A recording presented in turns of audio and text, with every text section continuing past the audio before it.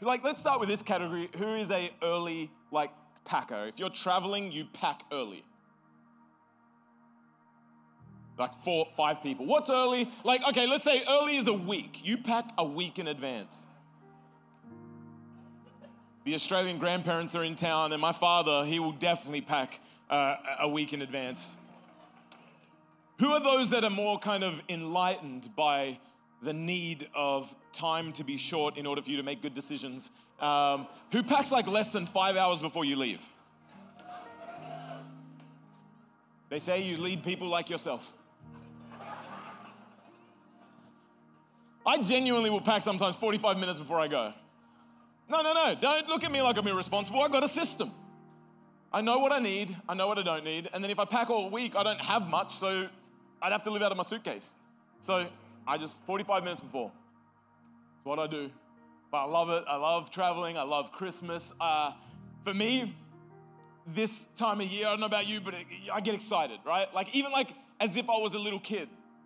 My kids get excited. In fact, one of my kids, I won't say who, but I was disciplining them. Happens a lot in my house. They say they often take after their mother, but they didn't. They took after me, so there's a lot of discipline in the house. And I remember I was saying to one, hey, if you keep this up, you're not going to get any presents. And in no real attitude, just a moment of revelation hit this child. And they said, oh, that's okay. I was like, what you mean that's okay? My tactic is failing right now. And they just said, well, Nona and Bappa are in town and they're going to get me heaps of gifts. I was like, that's true. And I don't know how to even argue with that kind of logic. So if you come around our house, everyone's excited for a lot of stuff. But here's where I find myself. I don't know about you, but in moments when I should be excited, I start to get this, I forgot something feeling. You're about to go on a trip and you're like, I forgot something, not because I pack early. Don't start judging. This is the church. We don't judge right now. But when it comes to New Year's, when it comes to Christmas, I'm excited. But then at the same time, I get these moments, almost like a punch in the gut, something's missing. Anyone else? Something's missing. I don't know what it is. And here's when it really hits me. It typically hits me the day after Christmas or the moment after New Year's. I think it hits me. I don't know why, but I just feel, and this is what I think it is. I put so much expectancy on this one moment to hold so much that I think off the back of it, it just never meets up, right? Anyone ever go to, come on, New Year's? You always got plans. This is the one. This is the one. And then you're left maybe it's the next one. So I thought this, as I was prepping for Christmas and I was thinking about the time of year and my family and my life, I thought, what if we thought of God this way? What if we realized that maybe something about life, we were made to have expectancy. Like you and I, we showed up and the world tells us we should dream, we should believe for great marriages, we should believe for perfect moments. Like it tells us it's an American dream. There's a something to run for. And then all of a sudden, if you're like me, you find yourself at every moment of life still feeling like something's missing. Titles aren't enough. Finance is fun, but once you buy the thing, it seems to not be enough. So let me ask you this. What if God's not real? Not that he's not real. You know how we often think that? God's probably not real. What if it's not that? What if God is absolutely real, but the difference is he's just missing? Now, God doesn't get lost. You know what I mean? He didn't create the world, and he's like, well, I don't know where to go next. No. We don't include him. We include everything before we get to Jesus quite often, don't we? Let me include this goal. Let me include this relationship. Let me include this title. Let me include this right here. Let me include all of this. And still, he's missing. But what we often make the mistake of doing is simply pretending or thinking that God's not real. I'm a pastor and I hear it all the time. People are often like, I don't think God is real. And their biggest case, like if this was like an episode of Suits, gotta stay relevant, people. Our case for Jesus not being real is that, there's been some dark days. My life hasn't been perfect. we make the case that if he's such a loving God, such a good God, then why are there bad things? Why have I felt the pain I felt? If he loves me, then where was he? We take his absence as evidence that he doesn't exist. But the truth is, what if his absence or seeming absence is a gift? I think when I first started this church, when I was younger, I was like 8 when I started. So I'm like 20-something now. But you know how you know you're old? That joke actually makes people laugh. Because people are like, I see what you're doing. You're not. Well done. So thank you. That hurt. Your joy hurt me. But I remember I just wanted everything to work out. And I wanted everything to be perfect. I wanted everything to confirm what I heard from God. If God said we're going to build a church and the church is going to be open, and everyone's going to come, everyone's going to think Chris is awesome and God is real and we're going to worship, it's going to be great. And then no one came and it didn't feel awesome. And I started to learn that sometimes there is a gift in contrast. That realizing that things didn't work from the beginning were things that God needed me to include. Hey, Chris, I need you to include a different way to build. I need you to include me, not just tactics. I need you to think about what's missing. And what if one of the greatest gifts that entered was the enemy's greatest strategy? The devil thought he had us beat the minute that Adam and Eve diverted from the plan. The minute that evil came into the world, he had us. The beauty of evil is it created a contrast that points us back to God. Hold on, there's a caveat to it. As long as you and I don't get it twisted. If God created everything, surely then he created evil. No, what if evil's just the lack of God's presence? When God's not involved in a moment, everything falls apart. When God's not involved in a moment, life just doesn't move. God's presence changes everything. It changes us. It changes circumstances. We wouldn't argue that darkness doesn't exist, but darkness cannot really be measured. It's the lack of light. The only reason you and I experience darkness is because somebody turned off the light. Somebody got light out of the equation, and now there is darkness. But you can't keep turning darkness up. You can't sit there and turn up the cold, because Chicago did it. Chicago just said, you know what? I questioned whether hell was hot. After I experienced extreme cold, I was like, I don't know. Theologically, I have a debate here. I remember coming off the plane, Ords was like, babe, this is a different environment. I was like, please, I'm from Australia. We navigate poison on the daily. Sure, a little cold's not gonna hurt. I got 2 hoodies. I quickly realized 2 hoodies ain't gonna cut it. It's more like 1,000. But Chicago is just a season that we can all testify to. We'd never say heat doesn't exist just because it's not present in the winter. So I don't think it's fair for you and I to be ripped off by a lie that I think the devil's propagated because he is real and he wants to take you down. And you might go, why? What have I done? I'll tell you what you've done. The Bible says we were made in the image of God. And I know this, that if somebody is just evil enough, if they are bitter enough, and they can't get to the Father, they'll go to the Son.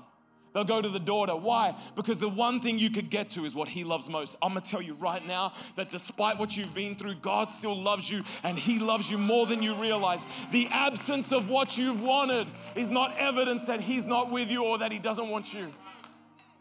The difference is this. A relationship is not meaningful if it's forceful. Gone are the caveman days, You shall be my wife. Probably not shall. Be my wife. You, wife. Probably that's it. It's my best I could do. I don't have much of a reference.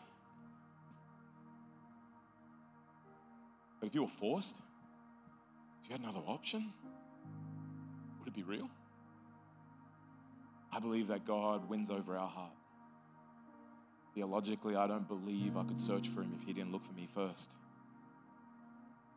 I think there's limits to my will sometimes, and I think I'm thankful that my God loves me enough to knock on the door of my heart in the midst of a world that only points back to him. I'm thankful that I went through what I went through. I'm thankful that I lost my mind years ago. I'm thankful that I've been through sickness. I'll tell you why he didn't orchestrate it. He didn't bring it my way. But I'll tell you what, if everything in this world makes me realize that I need water, then I'm thankful for salt. I'm thankful for thirst. I'm thankful for heat. So let's spin it for a second and let me ask you the greatest what if you'll ever be asked forever, and it is simply this: what if you've got it wrong? What if you're bent out of shape because life has been real? Life's gonna life. But what if it's not that God doesn't love you? What if it's not that he's not real? What if God has been waiting for this, it sounds cheesy, but it's like a romance story. He knocks on the door of your heart, hoping, think heaven has bated breath that you might choose him. Yeah, but I don't have evidence. You don't have evidence for a lot of things you believe in. You can't tell me that you could point out your loneliness, or you could point out your angst, or you can point out your pain. You can't see that, but you know it. It renders you useless. Maybe the space that you feel deepest is a space that indicates where you were created from. The unseen to the seen. We wouldn't argue about light, darkness, cold, and heat. I don't think we should argue about God either.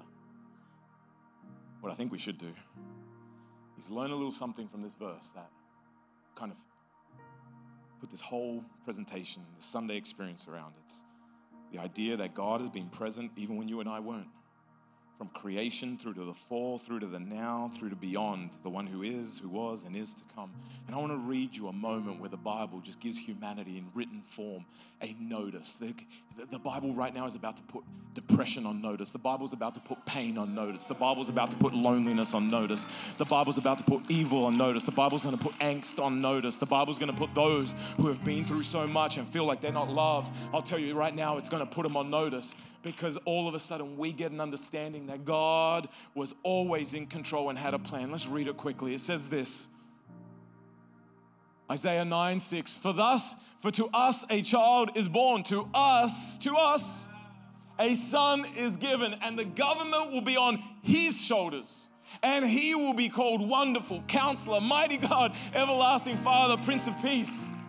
Why is that good news? That's what the Bible calls the gospel, good news. Because that sounds like every antidote that humanity has tried to reach by way of title, by way of money, by way of affirmation and accolades and achievement and alcohol and drugs and sex and everything else. But yet, just like I feel at Christmas, we're left thinking, what if something's missing? It doesn't feel like I've arrived yet. It doesn't feel like what I was doing. You could be distracted by time. You could be distracted by a relationship. You could be distracted by many things. But when those things come to an end, what you're left with is what is actually substantial. So, for us a child is born. God sent Jesus. And it says this powerful phrase, the government rested on his shoulders. Can I just theorize here how awesome it would be if there was a hotline you could call, like, you know how like in Chicago, if you don't get a permit, you can call and you never get through? No, not a good example. How about I tell you this about Chicago? You know someone, that permit moves. But you just can't be saying you know someone, right? I can't show up to the city of Chicago like, yeah, Terry said it's time for my permit. Who's Terry? He's very high up. No, but if I mention the name of an alderman, or if I mention the name of someone who has this word called authority, all of a sudden, it's funny how my permit moves. I use this analogy because I think for the longest time, I felt like I was submitting permits to life. Hey, when's this pain gonna stop? Hey, when's the loneliness gonna stop? When am I gonna fulfill my purpose? When am I gonna feel like I belong on this earth? When is love gonna be enough? Felt like my permits were stuck until I realized that there was one sent. And it said this, the government was on his shoulders, meaning Jesus was born with authority. There's a story in the Bible where he calms the wind, he calms the waves. And what I love about it is this, if God can show us that his son can calm elements, there's something to that. Sometimes it's not your context, it's not you, it's the elements around you that have got you in a spin. You wouldn't be able to point to it. People would, in fact, I'd say in this room, there'd be people going to work every single day and you're really struggling. Christmas, you're struggling. New Year, struggling. You're in a personal storm that no one would know about. Or what we can learn from that Bible verse is as God controlled the uncontrollable and somewhat the unseen in the wind, He can also control the storm that you're in. Because for us, on His shoulders, comes wonderful Counselor, mighty God, everlasting Father. So let me say this as I close. I don't have time to preach a message, but I wanted to at least give you an opportunity to say yes to Jesus. And what does that mean? It means this, that what if I threw out, that analogy of the permits is actually not a what if, it's actually a reality. You and me were made by God for a God-shaped plan. And what I have seen in my life, and the Bible would show all of us, as you and I are aligned with that God-shaped plan. He's not a genie. He's not trying to make your dream become a reality. He's actually helping you bring to the reality that God made you to fall into God's plan. And when you do, all of a sudden, everything comes into alignment. And guess what? He doesn't need you to perform before you actually transform. What He does is He brings peace. He brings breakthrough. He brings joy. And He brings it to people that do not deserve it, because none of us do. People Church is not filled with good people. It's filled with people who know that and therefore depend on Jesus. So I want to put this to you. When I said God makes appointments, not coincidences, today you walked in and the greatest thing that is on offer that I could ever give you is the opportunity to say yes to a God who wants to move your permit for a better life into reality. And all you got to do is say yes. I've never been to a Christmas where you give someone an awesome gift and they're like, how much? No, really, how much? We pretend, we do a bit of this, oh, really, you shouldn't have. I mean, I can't take it. Oh, no, don't touch it. I am going to take it. That's how you and I need to be in this moment. I'm not promising you as a pastor that you're going to walk out of this building, everything's going to be amazing, you're a millionaire. No, what I will promise you is what I have experienced myself and countless others throughout history. It is this, that when you say yes to Jesus, Jesus goes to work. When you put your hand up to a God that's been knocking on your heart, He's basically looking, and all of heaven is looking at the fight you're in, saying, tap me in. Tap me in. Let me go to work. Let me go to work in your soul. I will fill it so you don't get full on things that don't. Let me go to work. I'll work in the circumstances around you. Let me go to work. I'll clean up your past. Let me go to work. I'll meet you because I've already prepared your future. If you're sitting here, you go, man, Chris, that sounds good to me. Well, you know why? Yeah, because it is. And it is good because it was made for you. For us, it was sent. So I want us to stand to our feet. And we're going to close out. I'll never forget this. At 14, I walked into a church environment like this. And I was pretty convinced that church was a good insurance policy. Jesus was an insurance policy. I basically thought, let me go to all the clubs with all the shiny shirts. I had a bit of a problem. I was very into a shiny shirt. Loved a good shiny shirt. I thought it was a little bit like fishing. You know what I mean? You have a lure go through the water with some, and it glistened. I thought, let me walk through a crowd with some shimmy and the women will part. And it's funny because you're like, huh, he's funny. I was like, no, at 18, I was like, this is a strategy. So I thought this. I thought, I want to get to heaven, but I've never seen Jesus preached with any merit on earth. I want to get to heaven, but I don't see His place here on earth. Until someone got up there and said, you need to stop using God as an insurance policy. And you must realize that whilst there are things that He will correct and things He will shift, and His grace is so infinite that He'll wait, He's patient. But make no mistake that God has plans for you on earth to prosper, plans for you to have peace, plans for you to have joy. And I can promise you this, that unseen world, that very felt weight on your shoulders when you go into the unseen or into the next week or into today or as you walk out of this building, I promise you this, that is a weight that my God can carry. And He will give you courage and He will give you boldness and He will give you joy. And I promise you that if you look down at your years like I have, it'll wind upwards. So I'm going to ask you, do you want to say yes to Jesus? And like any good gift, you got to receive it. And the way you receive it, He's going to show your hands. And your hands indicate this simple phrase that the Bible says, if you believe in your heart, confess with your mouth that Jesus Christ died and rose again, you are saved.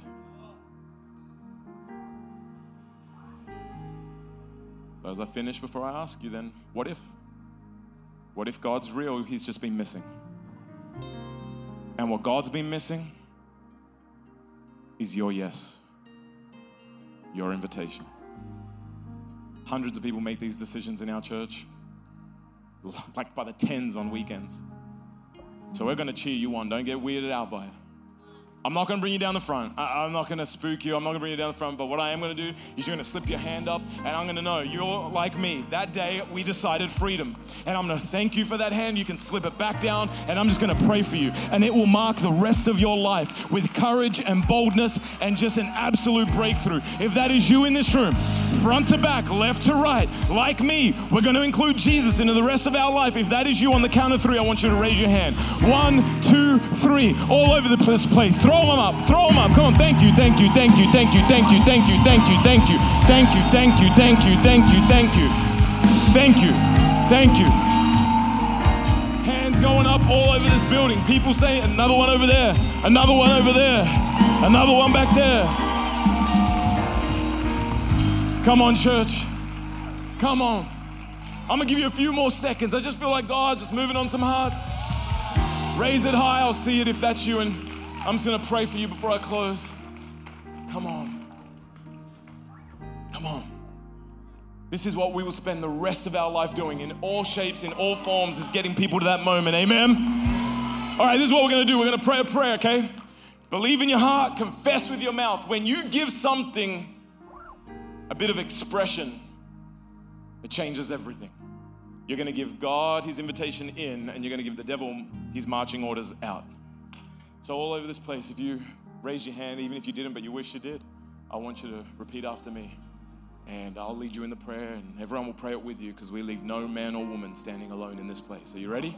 Okay, repeat after me. Dear Lord Jesus, I ask you into my heart as my Lord and Savior. I thank you. You forgive me of all my sin. I have a hope, a future, and a destiny through a relationship with you. In Jesus' name we pray. And everybody said, amen.